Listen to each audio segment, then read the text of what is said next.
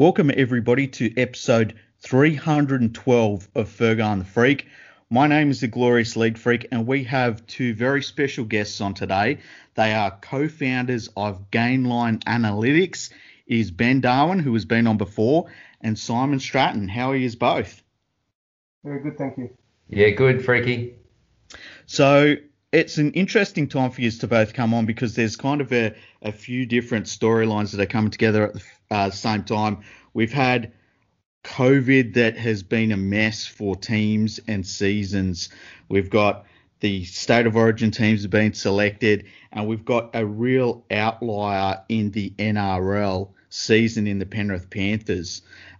So it's a cool time to have you both on. So first of all, how have the COVID stoppages and changes in the regular season formats affected the calculation of cohesion across all the different sports that is both cover?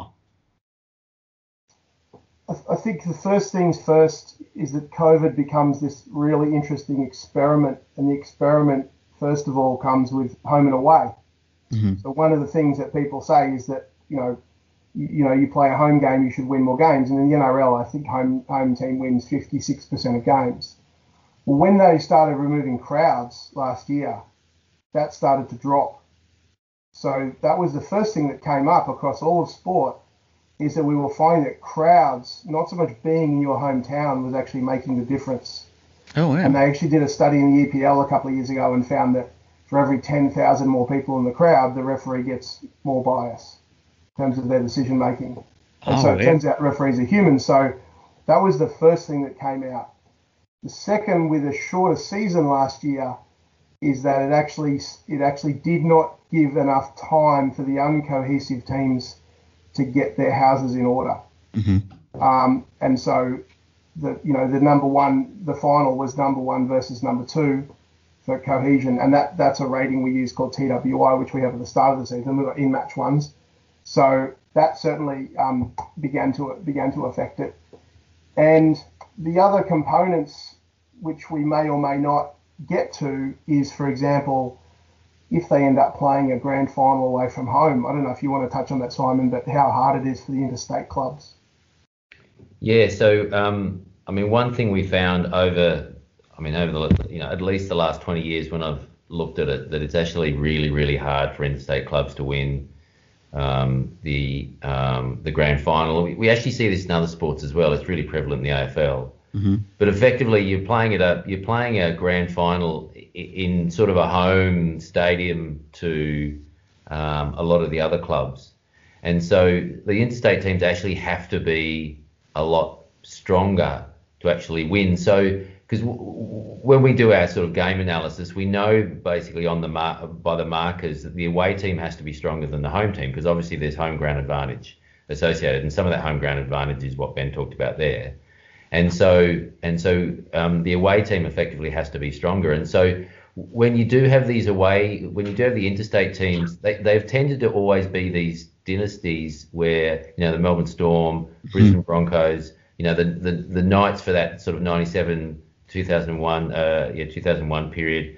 I mean, the Cowboys, when they won in 15, they were really strong, but they, unlike the other interstate teams, they dropped off reasonably quickly. I had some issues sort of on the way, but effectively to be an interstate team, you've basically got to be able to build it strong in that way to overcome that, effectively that you're playing away come that grand final period. And does that effect of being away, does that go up if you've got further to travel? Do you factor that into the statistics? We don't. Anecdotally, we understand that it's there. Mm-hmm. Like, for example, if the Western Reds were still in the competition, they'd have a massive advantage. Mm-hmm. Especially if the Auckland Warriors were travelling to Perth or Perth were travelling to Auckland, that would be a difference. But when you've got clubs within Sydney playing within Sydney, it's not so much. You've got clubs going up the eastern coast, it's not so much. Mm-hmm. But it really comes down to, and I think a lot of the evidence and what Ben talked about is that influence on the crowds, and that's where a lot of the data and what COVID has given us is that ability to understand the influence of crowds on referee decisions and what that happens during that time during the game and without crowds, what's influenced that happen. So, Ben's done some stuff. He looked at Super Rugby over a period of time and the implications of travel there. So there is an influence, but the biggest influence of what we see is around the influence of the crowd on the outcome of the game on the day. Well, that's really cool because I don't think I've ever heard anybody showing statistically that the penalties in a game are influenced by not just it being the venue, but the actual number of fans. That's fantastic. I saw another. This is an AFL one. It's been 20 years since the West Coast Eagles had more penalties against them in a game than for them. Oh wow! Yeah, that says something about. I think it's a combination of a number of factors. Obviously, travelling across the West, but also the influence of the crowd, because I can't imagine that many opposition supporters travel. Is that just in home games, Simon? Yeah. Just in. Sorry, it's across the league. So, Gotcha. But I imagine it is significantly influenced by their home games. Yeah, it's offset because they get so many for them at home. Yeah. Okay, that's really interesting. Now, this NRL season's been a little bit strange because we've got some teams that have been, we've got the Panthers who are kind of this real anomaly compared to everyone else, just looking at it from a fan's perspective. And then you've got other teams like the Bulldogs who are just so out of the competition. It's incredible how bad they look. Does that show up in the statistics as well, that their cohesion stats between, say, a Bulldogs team and the Panthers are so ridiculously different? So the thing to understand, first of all, is that the league generally has been getting more and more cohesive since the Super League war. Okay, yep. So that was very destabilising. And if you remember when the Super League war hit, the first thing that kind of happened was a couple of clubs stayed together: Brisbane, Manly, Newcastle. Remember Chiefs getting on the bus and going down, signing everyone up. Like that manifested itself within a year of Newcastle beating Manly in the grand final and Brisbane beating all comers, basically. So, and then you add all these other clubs, and those clubs take from other clubs. They take oftentimes from the weaker clubs.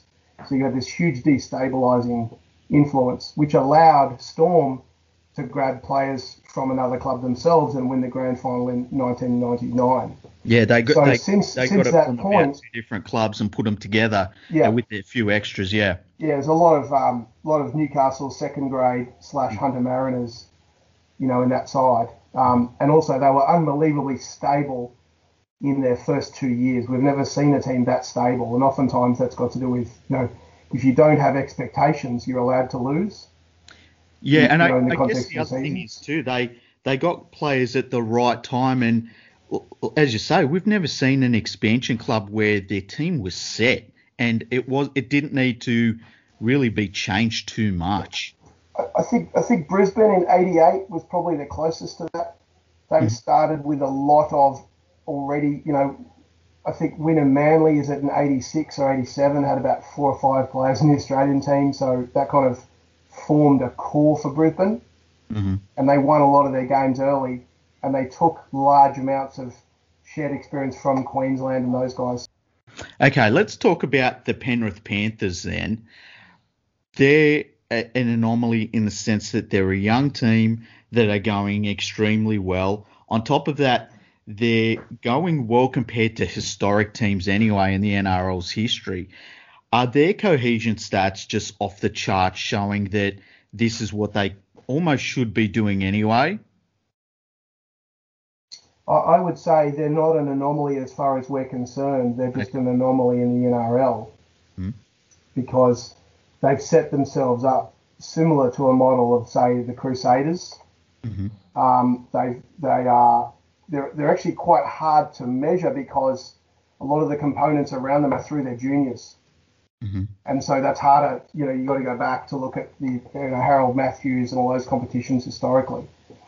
But the thing is that people generally think that experience equals success, and across all sports, that is generally the case, but it's oftentimes if you have experience with cohesion. Mm-hmm. So when you have experience with no cohesion, there's a year a couple of years ago where Parramatta Eels had the most experienced team in the comp, became last. Yeah. So Penrith are less experienced than everyone else right now, or right at the bottom, but they have experience, no experience with cohesion, and that means they're performing very, very well, and they're almost kind of outstorming the storm, as I would describe it. And they've just taken it a lot deeper and done it with a lot more planning, and the results are there. And particularly, they're not that much better in attack. The difference is in defence. Yeah. And their defence is, I've never seen a team defend like Penrith. It's like the best teams I've seen are the Manly Seagulls of the mid-90s, and this Penrith team, I think, beats them, and it's incredible seeing what they're doing on defence. Do you have, in the cohesion ratings, do you have anything that separates attack and defence? Simon? Yeah, so we basically got a whole myriad of markers. So we look at the overall team strength. Mm-hmm. We look at the strength of the spine. We look at effectively the weaknesses of the team. We look at the weaknesses of the spine. So we break the team up into the various units, and so we can use that to compare team against team. So understanding team strength versus opposition weakness, opposition strength versus team weakness, and so that gives us a really good idea around outcome. The thing about the Penrith at the moment, they have some of the best defensive markers in the competition, which is obviously reflective of their defensive ability. So their ability to defend is very high because they don't have many cohesion weaknesses across their team. And it's just the nature of the way, as a group, they've been put together. Now, I guess this all leads into my next question, which is, how difficult has it been to mesh the cohesion ratings between the NRL clubs and their reserve grade teams and lower grade teams since the COVID break? Because we've had the New South Wales Cup stopped being played. A lot of lower grades were very stop-start. Some of them were just cancelled altogether. And so how do you take, say, the cohesion ratings in, say, New South Wales Cup, when the competition stops? Does all of that reset again? The easiest way to describe it is we look at it more along the lines of, we measure first grade, but we look at the club as a system. Mm-hmm. So if you look at, for example, Brisbane have multiple feeder clubs for the reserve grade. In fact, most of the Queensland clubs have that type of system. Whereas, say, Penrith have their reserve grade is Penrith Panthers. The other type is what we would call an affiliate model, which is a Sydney club using a club like, say, Mounties. And they jump around so much, it's actually quite hard to keep track on which club is that set up. So we look at what's called TWI, which, of course, you've got like the Storm and Penrith have very high markers for TWI. And then we look at a notion which we call sort of like singularity, which is, do you have one club underneath you, or do you have two, or do you have three? I think as we get more complex and we get a greater level of understanding, one of the hardest parts is getting the right records. Because if you measure reserve grade, you've got to measure reserve grade all the way back, as far as you can. Yeah. So that's sort of like the next step for us. And also things like Holden Cup, Harold Matthews under 16s. I mean, most clubs don't generally use their lower grades particularly well. Yeah. And I know Phil Gould's banging on a lot about this at the moment. I'd be interested to see if he can pull off what he did at Auckland comparative to what he did in Penrith. Because Penrith is a big system, but it was reasonably easily aligned, whereas Auckland seems like a tough cookie to crack. Yeah, and the thing, like, I can't believe that every team isn't looking at what Penrith has done with its junior system and just trying to copy it all. But you need the numbers to do it as well. That's why I don't understand why a team like the West Tigers isn't looking at it. And, Auckland's another one, as you say. If they get it right, it will be as good, if not better, than what the Panthers have done. But it is such a big task because there's so many influencing factors on their junior system as well over there, whereas Penrith's junior system is relatively stable in the junior area, and it's more, I guess you could say, compact in the area. Like Auckland is almost drawing on all of New Zealand, which is a big task. I think too that generally the perspective is with boards is that they always feel like they can just acquire the talent or acquire the coach. Yep. And that's going to fix the problem rather than taking a systematic view. Simon, do you have any thoughts on that? Well, yeah, I mean, it's been internally, without actually understanding the nuts and bolts of the decisions made inside Penrith, it looks like that's the path they went down. But the decisions they made were made easier by those junior grades being successful. Mm-hmm. Now, we would advocate that you don't necessarily need to have successful junior grades to be successful in the first team, because by the nature of the way you've put it together.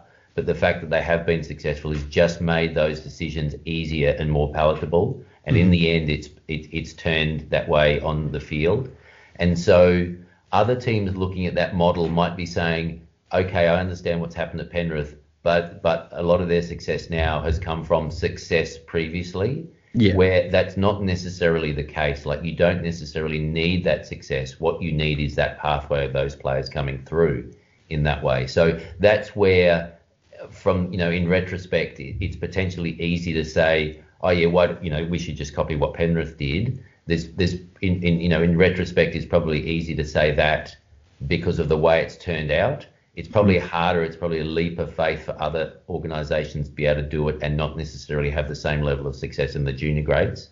Yeah. I would say though that they had that success in the 20s, but that group wasn't necessarily the most successful under 16s. I think part of their success in the 20s was because they held that group together. Yeah.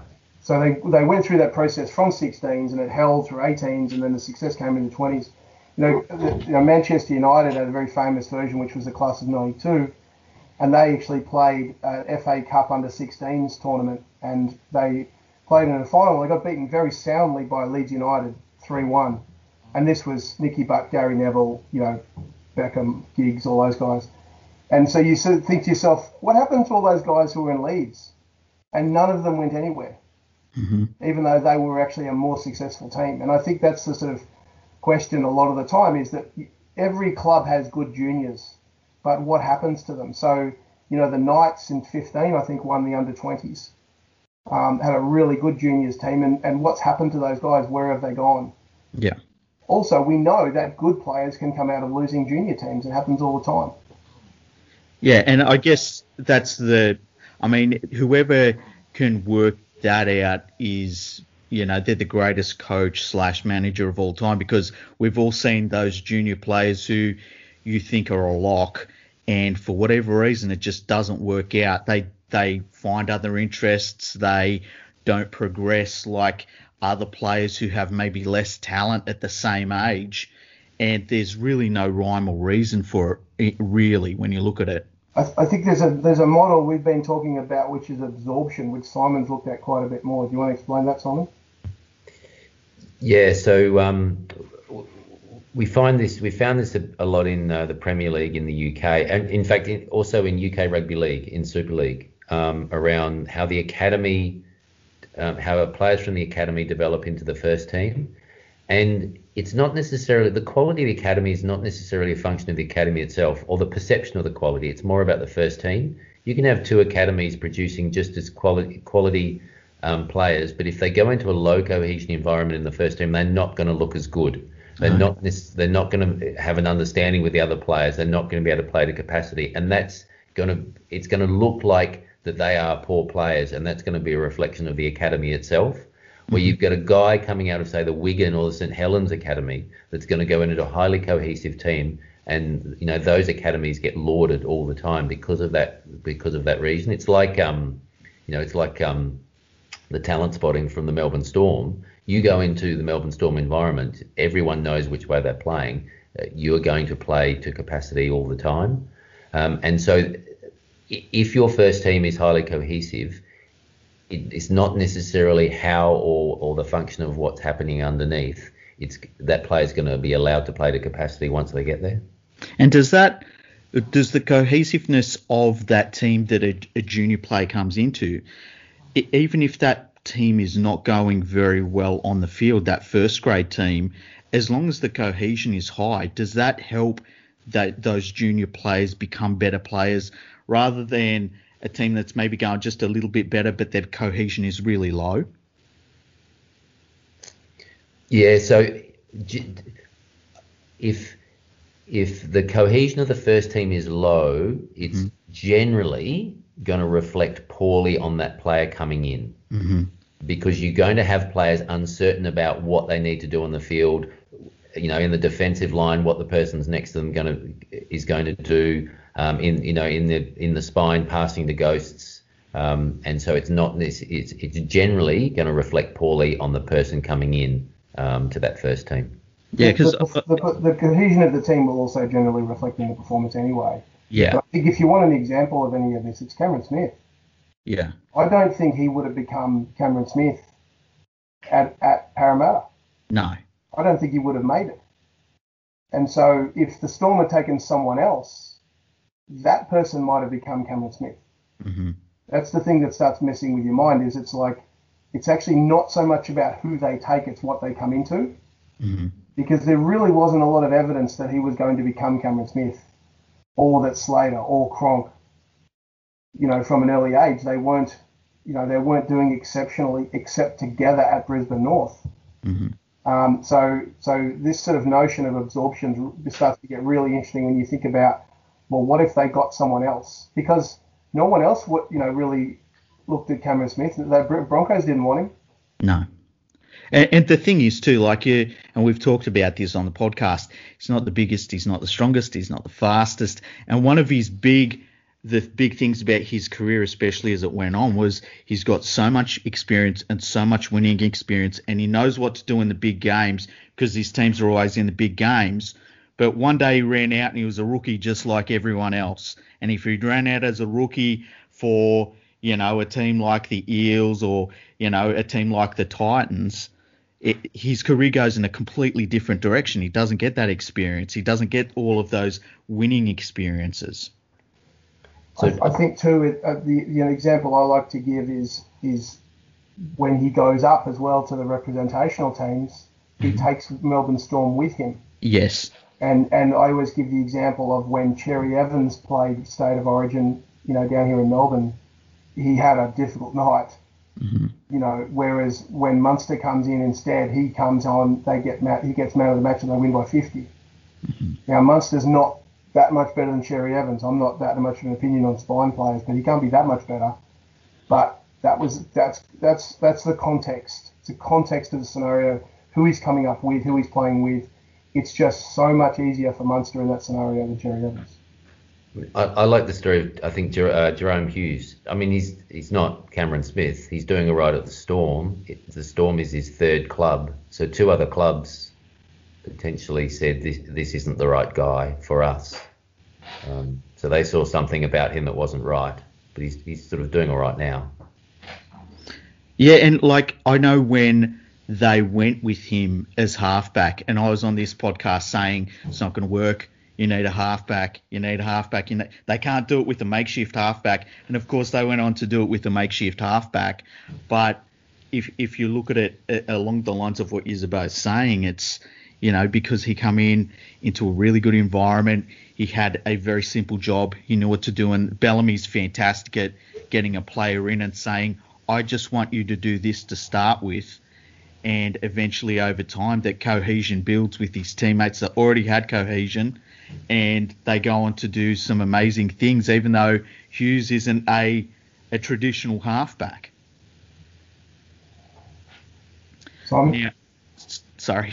Yeah. And that's where you feel, I mean, your opening question a while ago about the Bulldogs, and that's where you feel for a lot of the Bulldogs players. It's not their fault that they are in a very low cohesive environment. So as a team, they're not going to perform. They're going to look poor, and it is sometimes reflective of them as players and the organisation. Well, it's reflective on the organisation because they've built it that way. Yeah. But it's also reflective on the players, and it's not necessarily the players' fault because of the nature of the way the team's been put together.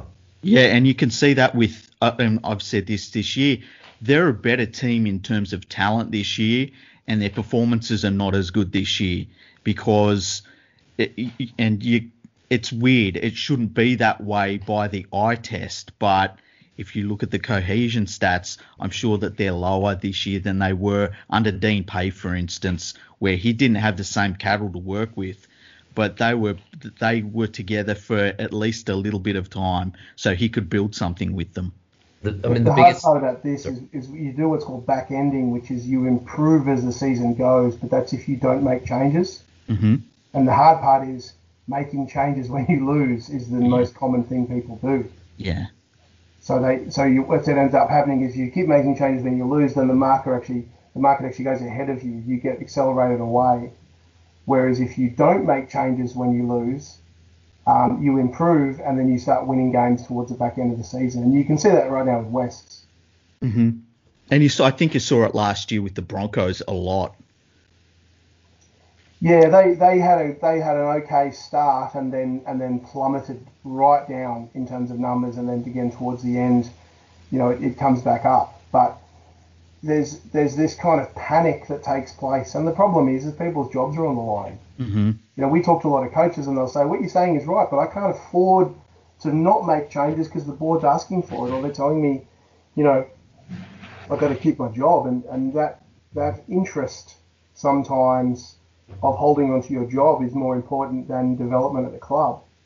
And we would probably look at a season and say, okay, probably 6 teams are capable of winning it, maybe 8 if you get a huge amount of luck. So for example, Cronulla, a number of years ago had this season where they lost 3 of their first 4, but they just kept the same team all the way through and went from, I think, 13th to 2nd or something for Cohesion, got a home grand final, won it. You can jag it.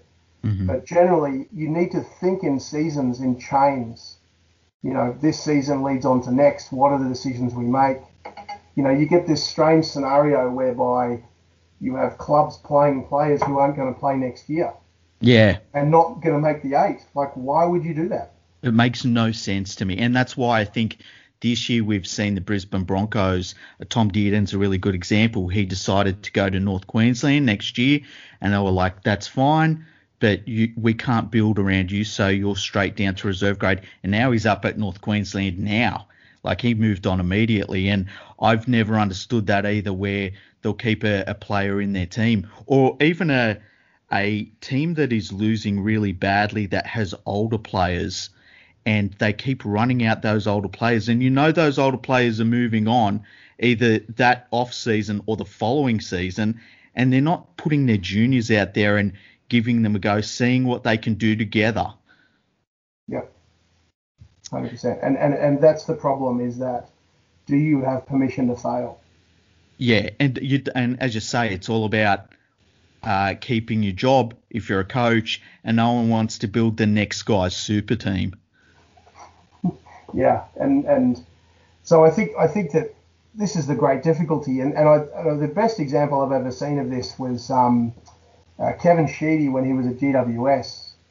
He would come out knowing they were going to lose games by 150 points. It just was the reality of it. And the AFL is the highest cohesion league in the world, so it takes the longest to build clubs. Mm-hmm. So he knew he was going to lose every game that year, or maybe win one, as hopeful. But he still coached as though he was a winning coach. Mm-hmm. And so what we see a lot of the time too is it's almost like the situation of losing crushes coaches. Yeah. And they lose their motivation, and you can see them sitting in the box just like grumpy as all hell, when what's actually happening is his team's playing to potential. The problem is the potential is so poor because the setup is so poor. Yep. And part of the problem is coaches make promises when they interview that they can't deliver on. Yeah. And they just expect, I'm going to be able to sort it out, but I've got to get the job first. And the boards want to hear certain things in interviews, and the coach may not be capable of that. We know that all the coaches we've found, no one can really function above capacity. In other words, people can't take poorly put together clubs and win with any consistency. Mm-hmm. So therefore they are going to lose games, so therefore they need to get people comfortable with that. And the problem is when you interview for the job, you're not going to walk in and say, this is going to take a long time. This place is a train wreck. You know, I'm going to lose 15 games in the first year. They'll never hire you. Yeah. It's like, generals at wartime. The ones that are successful aren't the ones that go in and tell you what they can't do. Yes. Yeah. But the club is so much more than the coach. Mm-hmm. It's really the setup first and the philosophy of the board that influences the performance. At least there's I think some clubs have at least taken, they've taken the pain for a long period of time that they were able to sort of sit there and go, okay, well, what do we have to do? I think the Titans are a good one that have actually been able to understand potentially the long-term drivers and then turn around and have more of a long-term vision behind it. Because obviously, mentioned this earlier about sort of their original setup was very much in the short term, but that's sort of switching to the longer term, which is positive for them going forward if they maintain it, of course. Mm-hmm. Mm-hmm. And it's interesting about the coaches.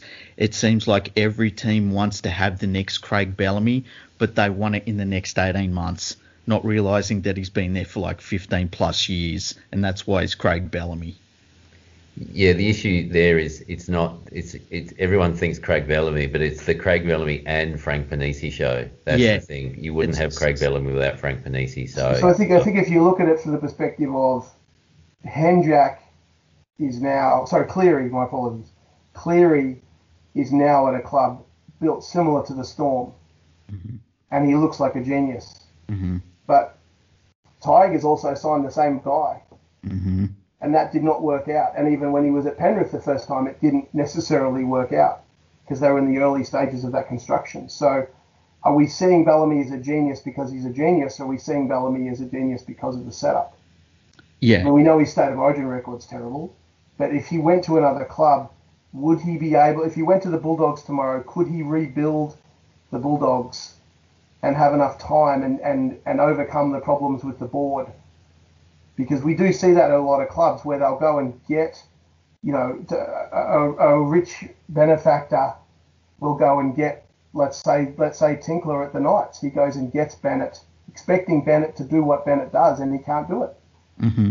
And all of a sudden we say, oh, Bennett's not what he was anymore, and now he's back at South and he's good again.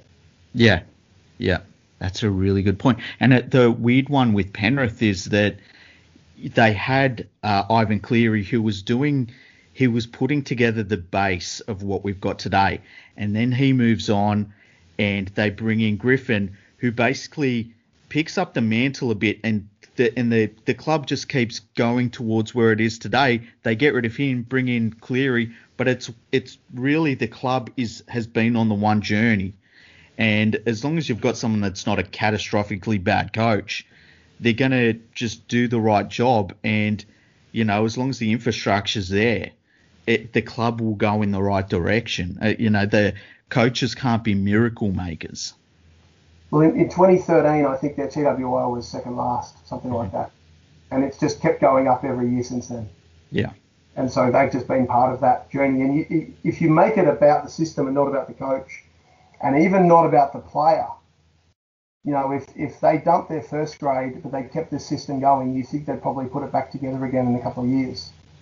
And that's what you want to be able to do to make this kind of thing renewable and not about an individual, because then you start to get into this language of holding together a golden generation, mm-hmm. and then you tend to overdo it. So Brisbane Lions had a similar scenario in 2004, is they held everybody together because they knew that they'd make it successful, but they didn't know if they could renew it.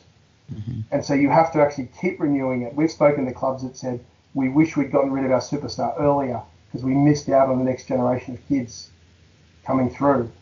And you've got to be able to convince your fans that's the right way to do it. And the best one of that, of course, was Sir Alex Ferguson, is he got rid of Ronaldo, he got rid of Beckham when their time was done, and they kept winning. Mm-hmm. That's the hard part. That's the hard part, is that succession planning. Now, it's State of Origin time. We haven't heard the Queensland team just yet, but last year's State of Origin series was a little bit different, and Queensland was supposed to get flogged, and of course they won the series because that's what they do.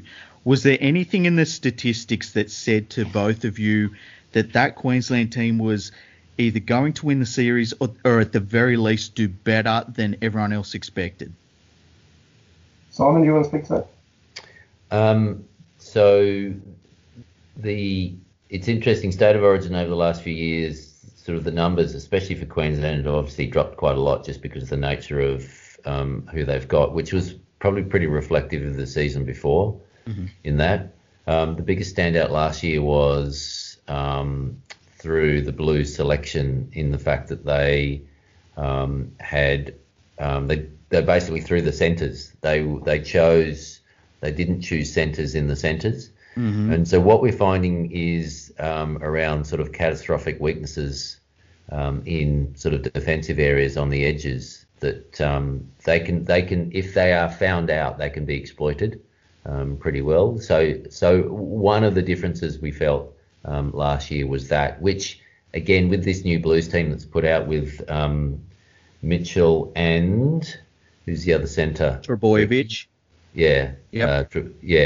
Being chosen in the centres, there's a little bit of a red flag against that coming into this. But ultimately, it is team against team. So the context is who they're up against in that way.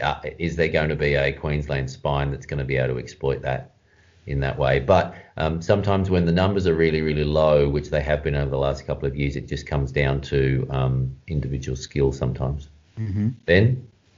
Yeah, I think that across, if you look at the Queensland team 5 years ago, the numbers were absolutely spectacular. And most of that was coming out of Broncos, Storm, Cowboys. Yeah. That was the form, because they're not playing enough as Queensland. And it's almost like New South Wales every year was trying to find a combination that could pull it off. And the thing with combinations, you don't find combinations, you build combinations. Yeah. So that was the difficulty for New South Wales during that period, is they didn't really have them in New South Wales because most of the clubs in New South Wales weren't built that well at that point. Now we've got a different scenario. No clubs really are forming the basis, except if New South Wales perhaps went down more of a Penrith line, and I know Joey Johns is starting to sort of talk in these terms, is that they could theoretically put that together. And then there's also, which guys are qualified to play for New South Wales in their series. So generally the whole thing has come down in terms of cohesion over the last 2 years. And then it just becomes about where the fault lines are, and there's fault lines everywhere in both teams now. Okay, so that's interesting. So you can have maybe two teams that overall their cohesion isn't high for one of the teams compared to the other team, although in State of Origin it sounds like they're both generally a little lower than normal at the moment. But if one team has a glaring weakness or a hole in it, that can be seen as something that the lower cohesion team overall can exploit. Does that make sense? Yes, yeah. So it really comes down to individual relationships on the field. You've got positional understanding, you've got system understanding. So if a guy's never played, for example, man-on-man defence versus zone defence, I'm using a rugby term here, but if they're not used to certain aspects, there's different forms of cohesion. So there's system, there's people, and there's role. Yep. And so when you pick guys playing out of position, you get ambiguity, you get confusion. When you've got people playing next to each other, they've never played with each other, you get the same type of scenario. So, and with both teams, they're all over the shop. The key is there's certain, obviously within the sides, within the edges are extremely important. And so when you have ambiguity and confusion in those edges, that's much more telling than up the middle. And I mean, one of the pluses, a big plus for the New South Wales team, is having Luai and Cleary in the halves. Obviously coming out of Penrith, and Cleary's obviously spent a bit of time with Tedesco and Cook obviously in Origin, so there's a reasonable amount of time together in that spine. But in saying that, it's where the sort of the edges the edges of the edge is a critical one, sort of the inside of the left and right edge. If there are sort of big gaps in there, they can be exploited pretty well. So, you know, likewise, like I said, with New South Wales, with having those centres who aren't centres, not only do you have a lack of positional understanding, but you tend to have a high level of lack of understanding with the players around you. And so having a high understanding with the halves is good, but then, you know, working off the halves, having some level of understanding it helps in it from an attack perspective and also from a defence perspective. It's interesting that you say that, because I remember when we first talked to Ben about cohesion, and it was always stuck with me, and my New South Wales team would have had Matt Burton and Stephen Crichton in it for the same reason of, you know, having that cohesion between the edges of the team and the halves. And I knew that, and I didn't get around to it, unfortunately, but I knew if I put my New South Wales team out and it didn't have Tom Trbojevic in it or Latrell Mitchell in it, people were going to go off their heads and think I was a Panthers homer. But, yeah, I would have gone with the Panthers centres, to be honest, for that reason. You know, they've been playing there almost all season. They've got their teammates on the inside of them. They're comfortable in their roles. We've seen that for the Panthers. So it was interesting that they went with the two fullbacks, full-time fullbacks in the centres. I hope it doesn't go as badly as it did for them last year when they had a 5/8 and fullback in the centres and they got torn apart because of it. One of the strengths Queensland used to have is when you had a really dominant Queensland team in the NRL, you could sort of choose the core out of that, and that automatically gave you that sort of high level of understanding. With having sort of so-so Queensland teams at the moment, and I'll throw the Storm in there a little bit. I mean, they're quite dominant, but they're a bit more of a mix these days. Mm-hmm. That the selection is harder, and you tend to choose groups from across the team, so you don't necessarily have a core. So it's not necessarily as helpful. But sometimes it'll come down to, you know, where those relationships are. Do they fall at the right spot? Yeah. And look, as a New South Wales fan, I'm so happy to see the end of that cohesion that Queensland had for about 10 years. I was sick of it. I think the guy that got the most, I think, not let down by this, but anybody who coached New South Wales during this time, guys like Laurie Daly, got so, you know, sidelined. But fundamentally, there's nothing he could really have done. Yeah. And now it's like, now that Fittler took over, mm-hmm. and that New South Wales won, and Queensland dropped away by, like, say 70% or something, it might have been. Mm-hmm. All of a sudden, Fittler's a genius because they're walking around without shoes on, and it's like there's no evidence any of that's making any difference whatsoever. The main thing is Queensland dropping off. Yeah, exactly. I always felt like Craig Bellamy, who I always have felt like he was more focused on the Storm, and that he kind of fell into the New South Wales role a little bit because he was going so well with the Storm. I felt like he had some really good ideas as a coach. Like he had that very mobile team he named, but he's running up against this crazy juggernaut of a team that, you know, it's incredible to think that we went from State of Origin series where everything was locked up for 20 odd years, and then this Queensland team sort of all comes through at the same time. They're all about the same age. Most of them play for the one club, and they just roll through State of Origin for basically 10 years. Like, I mean, who saw that coming?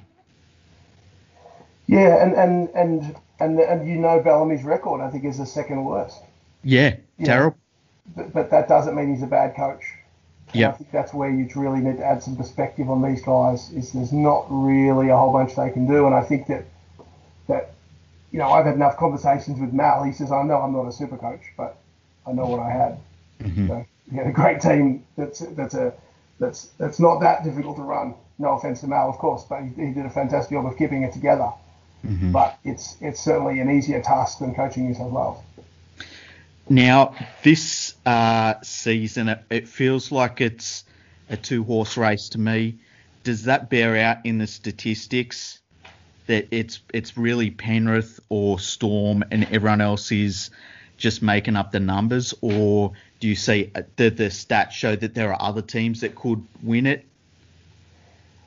I think that, Simon, do you want to go first on that one? Yeah, what I'll do is obviously the Penrith are sitting pretty and they're doing quite well. And of course, they have the massive advantage that they are a New South Wales based team. So what I mentioned before about non-New South Wales teams having to win, they've got that advantage. And if they keep going, they're going to have a massive advantage in the future where the interstate teams are going to have to be so good to try and break that advantage.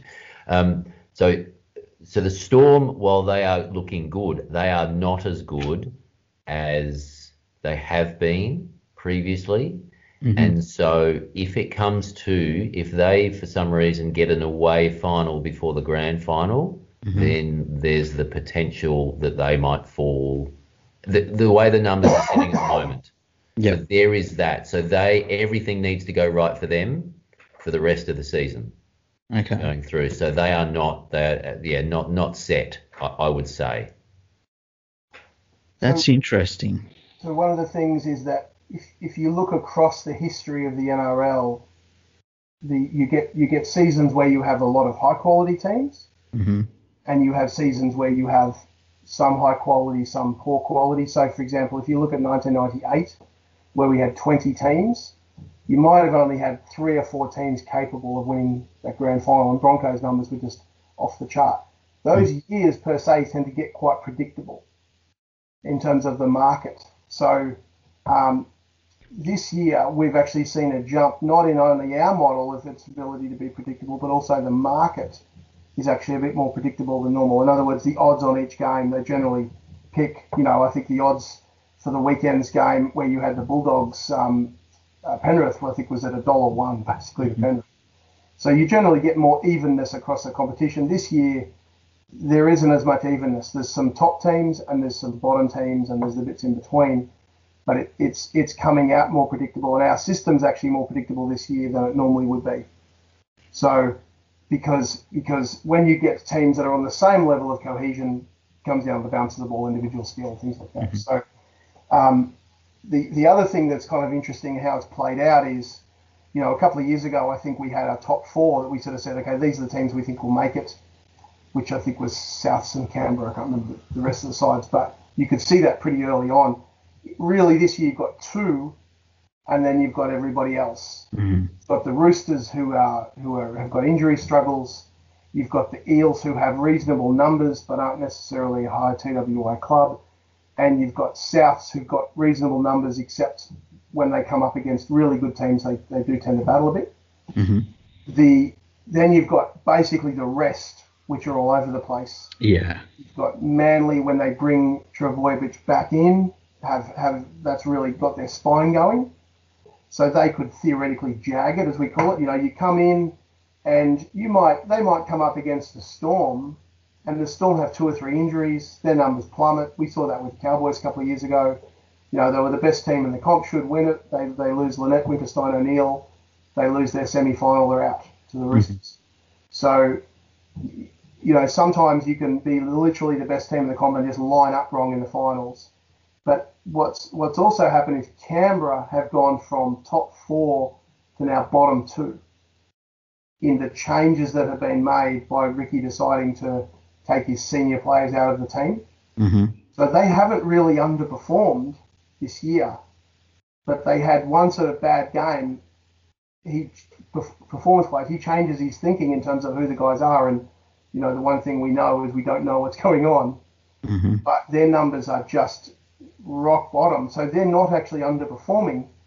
They've just changed their team so dramatically that they're not winning games that they would have won had they had their team earlier. Yeah, and that's when he decided to. There was a couple of plays he just rested. I think it was after the Panthers game actually, where it all seemed to fall apart, and I was horrified by that because I'm thinking that's the opposite of what he needs to be doing, because he had players that were, I think he had a couple of suspensions, somebody was injured, and then he rested players, and it was he's setting this up for failure. Yeah, and that Penrith game, their numbers were good and they lost to a team they should have. Mm-hmm. And then they played the Eels. They made 4 changes to the team, lost that game. Then the next game they made 5 changes to the team, lost to the Cowboys. It just kept going. Yeah. And then you're trying to find the answer. They lose to South in a close one. They lose to Newcastle, but by then they'd come off almost 70% in terms of the numbers. So of course they're going to start losing those types of games, and you feel for them because no coach is wanting to lose it, and if he's trying to make a point, you can understand it. But that's when we get in these situations where sometimes it's one change actually grows into 5, grows into 10, mm-hmm. because the one change throws you off a bit, and then it keeps going, and then actually starts to steamroll. Mm-hmm. So is this looking like the most lopsided NRL season we've had in some time? Simon? That's a good question. I think there is a big difference between the top and the bottom, mm-hmm. But there's not necessarily a lot of difference in that middle group. And so, like the eight's up for grabs.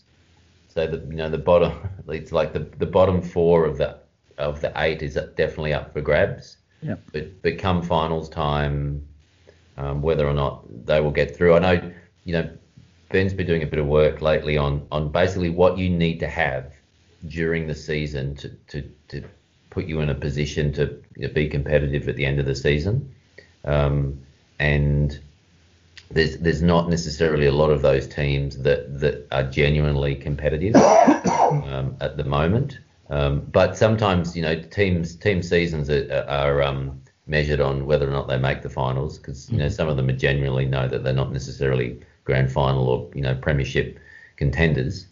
But there does seem to be a bit of difference. But there's a lot of coaching changes this year, and often that drives some of these things, because obviously a coach comes in and says, wants to make their mark and makes a fair few changes mm-hmm. through it.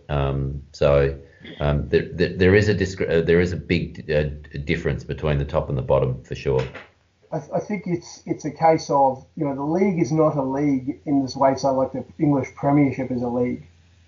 So generally, if you ran it that way, the Storm and the Roosters probably would have won more comps mm-hmm. over the last period of time, because generally they will be number 1 or number 2 at the end of the season. But there's a final system to keep excitement, because it isn't a promotion relegation competition. Otherwise, it'd be pretty boring. So having finals, and then there's so many examples. You look at, say, when Manly won the comp, I think it was 07 or 08, and they lose Cameron Smith. In the preliminary final, the Storm lose him, and Manly put 40 on them in the final. Mm-hmm. There's many times the best team has not won the comp. Yeah, that happens pretty regularly, but that's the way it pans out. But it's also important to say, well, this team was not the best team all year, or the best team through the majority of games. That they were the best in the finals and within the context of this setup. So if you are a Sydney team and you make the 8, you're still a pretty good shot. And sometimes it might just come down to being, up against an interstate club who are not at their best. You win that game, you get another one in Sydney, away you go. Of course, the early preliminary games are outside of Sydney. But for example, if you're a Sydney team and you play another Sydney team, because when Sydney teams play each other, the home team only generally wins about 52% of the time. Mm-hmm. So sometimes it's just how it lines up, and we've seen teams do it. And the other components to this is this is what I really liked about last year with COVID, is they had no state of origin break. Yep. It really messes with rounds 11 to 19, whatever it might be. And so sometimes it just becomes like, okay, we want to get the Storm, and we want to get, now it might be Penrith in the middle rounds. Mm-hmm. Because then we play against their poor teams.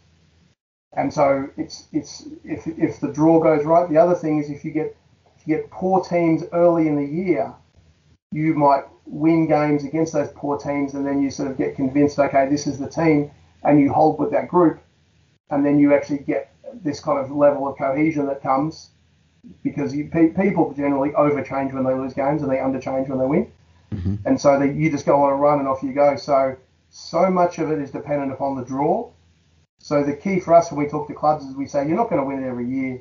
It's just not built that way. You just want to be able to put yourself in a position, no matter what the draw is or no matter what your injuries are, that you're in a good position to go okay anyway. And a bad year is a top four and a good year is winning the comp.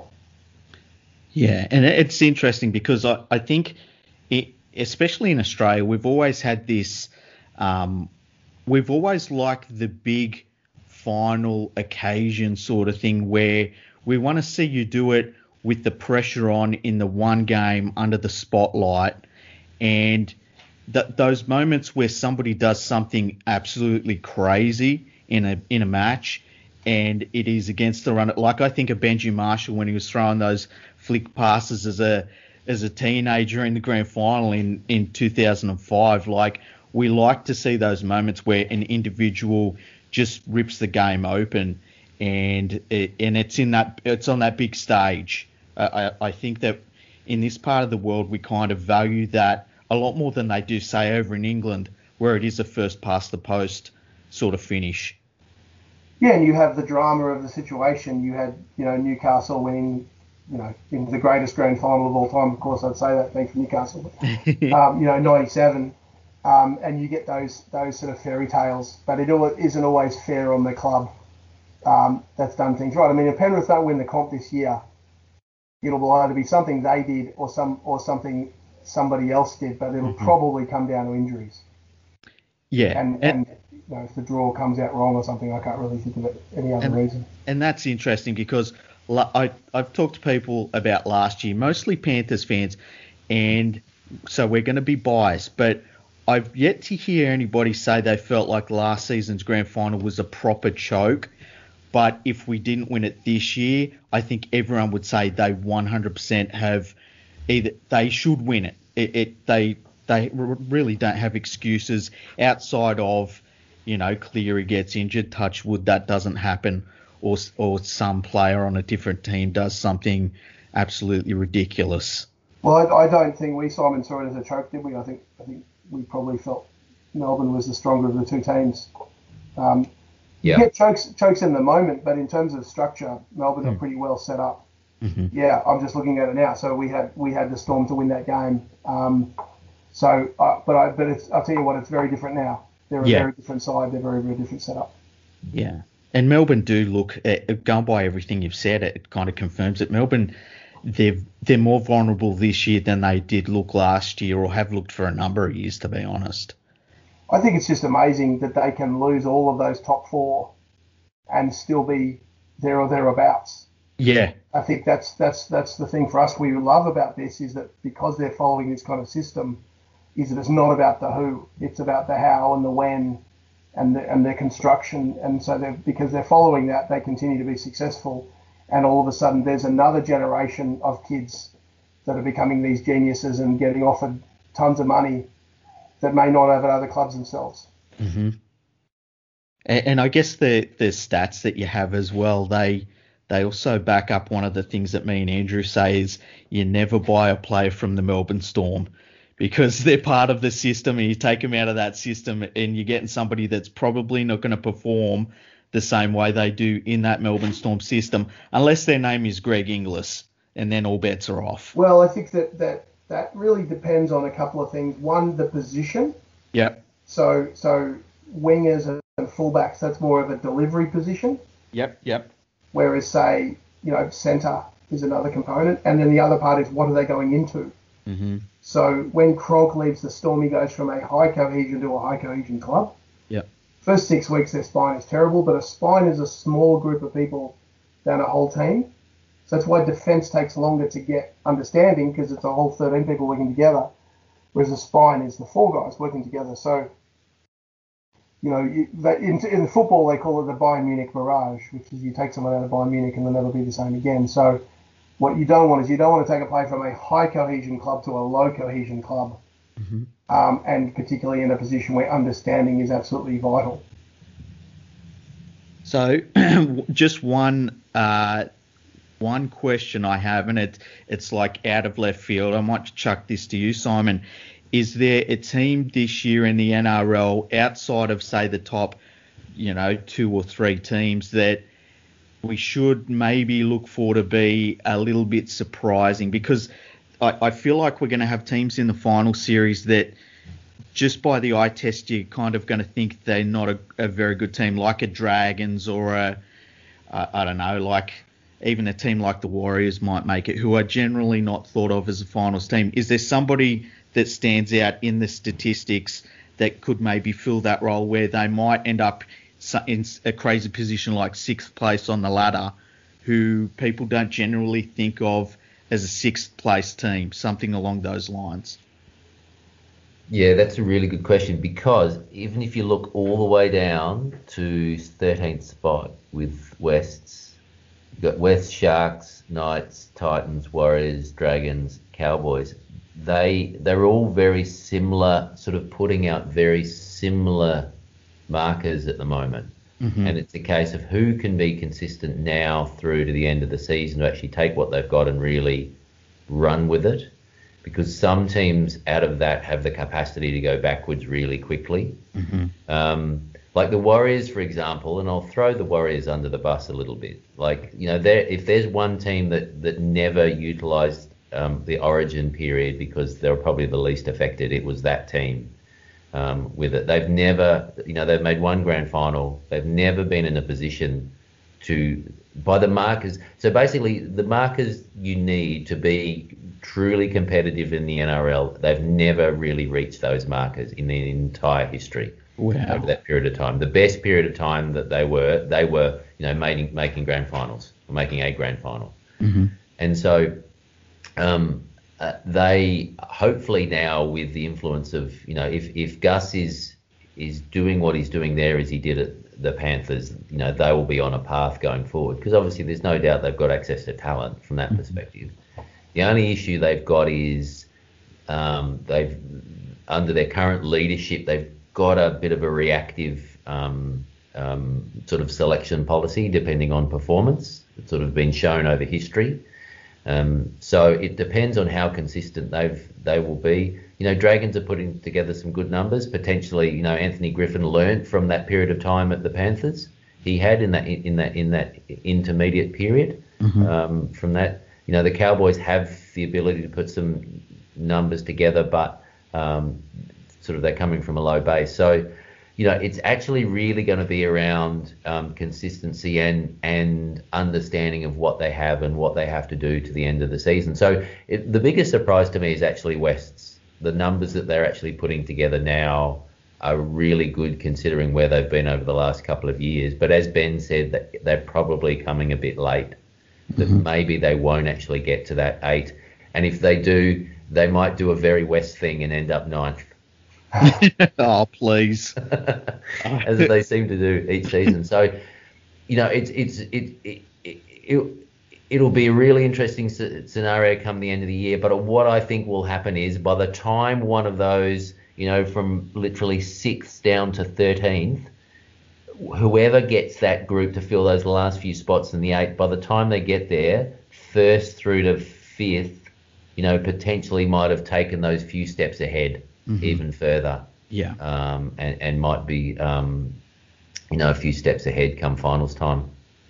One of the things. Sorry, I've answered your question without really answering your question. No, it's a great answer. Like, there really is that whole block of teams where I can see where, and this is where the Dragons are interesting, as you say, because the Dragons are performing. I think they're another team that are performing a little bit better than they did last year with worse talent on the field, but they're consistent and they're almost like an upgraded version of the Bulldogs under Dean Pay, in that they try really hard in games. And I guess that a lot of that comes down to their cohesion on the defensive side.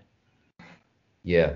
And I think on top of that, just doing all that, I think the Broncos, what happens with that group above, mm-hmm. with some of those teams, some of those teams I don't believe have the capacity to really take it on for the rest of the season, because I think they'll go, oh, this is not the right team, and they'll go and find the answer and their numbers will drop, mm-hmm. which means that the Broncos have some of those, sort of that group of 6 above them later in the season. So the Broncos, I think, have the capacity to pick up a few more games. Mm-hmm. So I think one of the challenges they get is they'll go on a run and then they'll come up against a Penrith and then or a Penrith or a Storm, and they'll put 40 on them. Mm-hmm. And that's exactly the right result. Mm-hmm. But they go, well, hang on, we've done poorly, therefore we need to make a change. Sometimes you just got to say, you know what? That's exactly where we are right now. We are a team that should lose to Penrith or the Storm by 30 or 40 points. Let's just leave that behind and let's move on. Mm-hmm. And that's when you can start to make the real progress. I didn't know what team Simon was going to say, but I'm in complete agreement about Wests. Mm-hmm. When they come up against a good team and get beaten badly, that can often be the challenge for them. Interestingly, one of the things I've looked at as well recently is how many wins now does it take to guarantee yourself being in the 8? Yep. And because sometimes you'll get, for example, 4 or 5 teams on 12 wins. Some of those are inside the 8, some of those are outside the 8. And there has been years when, I think there was a year where the Roosters won 9 games and a couple of draws and somehow made, and of course the context of the 8 changes because you have, different numbers of teams in the competition. But generally that number now seems to be sitting at 14. 14 will guarantee you in, which is 28 points. Mm-hmm. But there are times when that might have you sitting in 4th place. There's times when that might have you sitting in 8th place. Mm-hmm. And so oftentimes making the 8 will come down to what everyone else is doing. Yeah. And there are years where it's very even, and there's years where it's not even at all. That's so interesting. And one very last question, and it's another left field one. I'm a basketball fan. I'm a Houston Rockets fan. I don't know if you've covered the NBA, but I can't imagine a team has ever fallen off in terms of their cohesion number from one season to another, quite like the Rockets have. Do you cover the NBA? Not as intensely as we do the NRL and the other codes here in Australia. Mm-hmm. We've just got some basic markers, and to be honest, we haven't really looked at this season that much. But there's definitely signals. There's definitely signals from a TWI perspective, and like Ben talked about from a spine, that small group of people can get cohesion up quick. Yep. Similar 5 on the court, 8 sort of people that tend to spend the most time on the court. Mm-hmm. So there's definitely some similarities there. But it sounds like, have they had a high turnover of people? They basically were a different team by the end of the year. Yeah, that doesn't help. It doesn't help, and you get these scenarios where we've got a new roster, let's play for a few games, or that's not working. Well, let's change the roster, change the starting. If you're always on this constant churn, so you can never actually get better, and as you're not getting better, everyone else is getting better. Yep. During that period of time, so it's. I'd say generally the NBA has been dropping.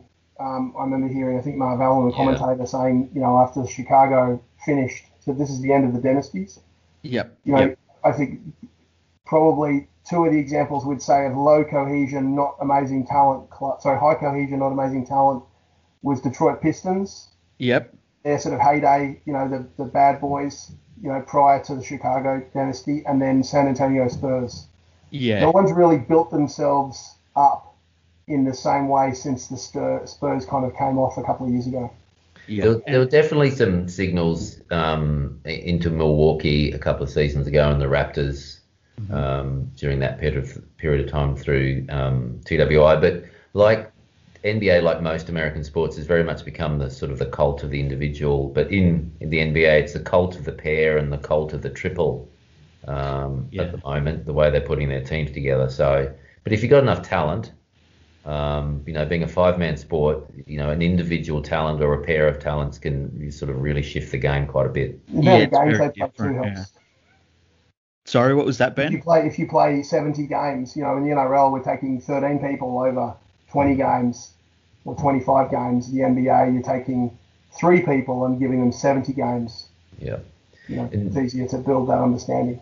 Yeah, and you get an example of the Lakers. You rest LeBron for a period of time, and you will you'll scrape into the playoffs. LeBron comes back, and then you'll the aim is to get through. Mm-hmm. So I think just a quick earlier point I was going to make on the NRL too is you have teams sometimes that have injuries, but they'll have a good team in the bank. Yeah. So inside their squad there is a good team waiting, and if you can just get them back onto the field, they'll be a strong side. So that's really the Roosters right now. They're not fielding a very good team, but they still have a good team in the bank. Yeah. And if they can get them back on, they've got a shot. But obviously now they've lost, I think, Friend for the year and then other guys. Then that's not really plausible. Okay. Wow. Look, it's been an absolutely fascinating discussion. I could talk to you for another hour about all sorts of random sports and teams and trying to find the ones that stand out in your statistics and ones that like have fallen away. It's just incredible to know that you've found a system that really shows what's happening on the field and things that you see with the eye test. The statistics definitely show that, and in many cases show that before people sort of cotton on to what's happening. The West Tigers one, man, I'm going to start tipping them a lot more against worse teams because they're killing my tipping at the moment. I don't know what to do with the West Tigers at the moment, so you've sorted that out for me, which is great. The State of Origin teams just come out. Oh, really? Yeah. You want me to read it out to you? Yeah, read it out. So, Jai Arrow, AJ Brimson, Kurt Capewell, DCE, Xavier Coates, Tino Fasamale, I don't know how to pronounce that properly. Yeah. Kyle Felt, David Fafita, Moika Fotokai. This is all my worst pronunciations of all time. I apologise to I do the same. Cohesion listeners. Dane Gagai, Harry Grant, Cohen Hess, Valentine Holmes, Kafusi, Felicia Kafusi, Reid Mahoney, Cameron Munster, Joe Offhangawi, Kalen Ponga, Jaden Sewer, Christian Welch. That's interesting. So they've gone Mahoney at hooker instead of Harry Grant, by the look of it. Well, Harry Grant's in the team. Is he? Okay. He'll be a backup. Yep. Yeah. So it depends. I think that's in alphabetical order, so it's not obviously giving us any more information. Yeah. Do you have any thoughts on that? It feels very much like the team last year, which it always was going to. There's no real surprises for me. It's interesting that Queensland always had a philosophy built on this notion of loyalty, to those who've performed before, whereas New South Wales tended to run by form. And the difficulty is with form is only really team specific. Mm-hmm. So if you look at how Darius Boyd played for Newcastle, when he was there, he struggled, on and off the field, poor bloke. But when he turned up for Queensland, it was outstanding. Mm-hmm. So I think there's an error to just looking at form without context of the environment the player's in. And Queensland, one of the reasons they've tended to go down this loyalty path is, one, it worked. Two, there's no one else because they're so limited in their choices. So yeah, it's shocking when you see the player pool that they actually are selecting from. It is very, very small. Well, we see that as a huge advantage. Oh, yeah. We see it as a disadvantage. We see it as an advantage. And, for example, in Olympic sports, there's an inverse correlation between the size of the pool available and the success of the team. So the USA, for example, does not do well in team sports in the Olympics. Yeah. Comparative to, say, New Zealand, who win like 40% of their gold medals in team sports. New Zealand's not a great country on individual sports. On team sports, they smash it. Yeah. So it's when you don't have a choice, you keep picking the same guys, and they eventually come into form. Yeah. So it's just a different way of looking at it, but it's not a bad thing for Queensland. I think it'll work okay. Yeah. If there was any sort of rating that you have for a player, that it doesn't matter what their club form says, they could still be picked for a rep team. It should be called the Dale Shearer rating. 100. Well, again, where did Rowdy play? Wasn't he a winger or a fullback? Am I wrong in saying that? Yeah, he was, yeah. Yeah. So that's that ability to deliver. God bless him, Rowdy. No matter if he was at the Crushers, I think he was at the Crushers at one stage. He went to a bunch of different teams, but he that ability to deliver, and that's why oftentimes that the low cohesion clubs will provide the players in non-cohesive positions. Mm-hmm. So they'll often provide the props and the wingers, whereas the other well-run clubs will provide the spines. Okay, that's so interesting. Look, thank you both for coming on. It has been a really fascinating discussion. First of all, Simon, where can we find you? Do you have a Twitter account? Do you have a website, an outlet of some sort outside of Gainline Analytics? I do. Simon at PTG is my Twitter account. I don't necessarily use it a lot. I'm actually basically run all the social media through Gainline Analytics at GL Analytics. I use my Twitter account on occasion myself. But basically I'm run all the social media and all the newsletter and the website and all that other stuff. LinkedIn account, Facebook, etc. for Gainline. So Simon doesn't let me near the social media because I get too heated at people. So no, if he ran it, every second tweet would be about kids' nappies and what he bought at the shops. Yeah. So. As soon as the lockdown came in, I saw him talking about, the kids are going to be homeschooled and all that sort of stuff. Killing me. Beautiful. Spending time with the kids, it's just a wonderful time. I'm happy to be alive. So where can we find you, Ben? I'm at Ben Darwin on Twitter and LinkedIn, but again, if we've got a Facebook page, we've got a Twitter page for Gainline Analytics, and we've got a website which is gainline.biz. Am I right, that Simon? That's right. And and people they can go to the web page and sign up for our e-newsletter, which comes out every month or two or three, depending on how busy.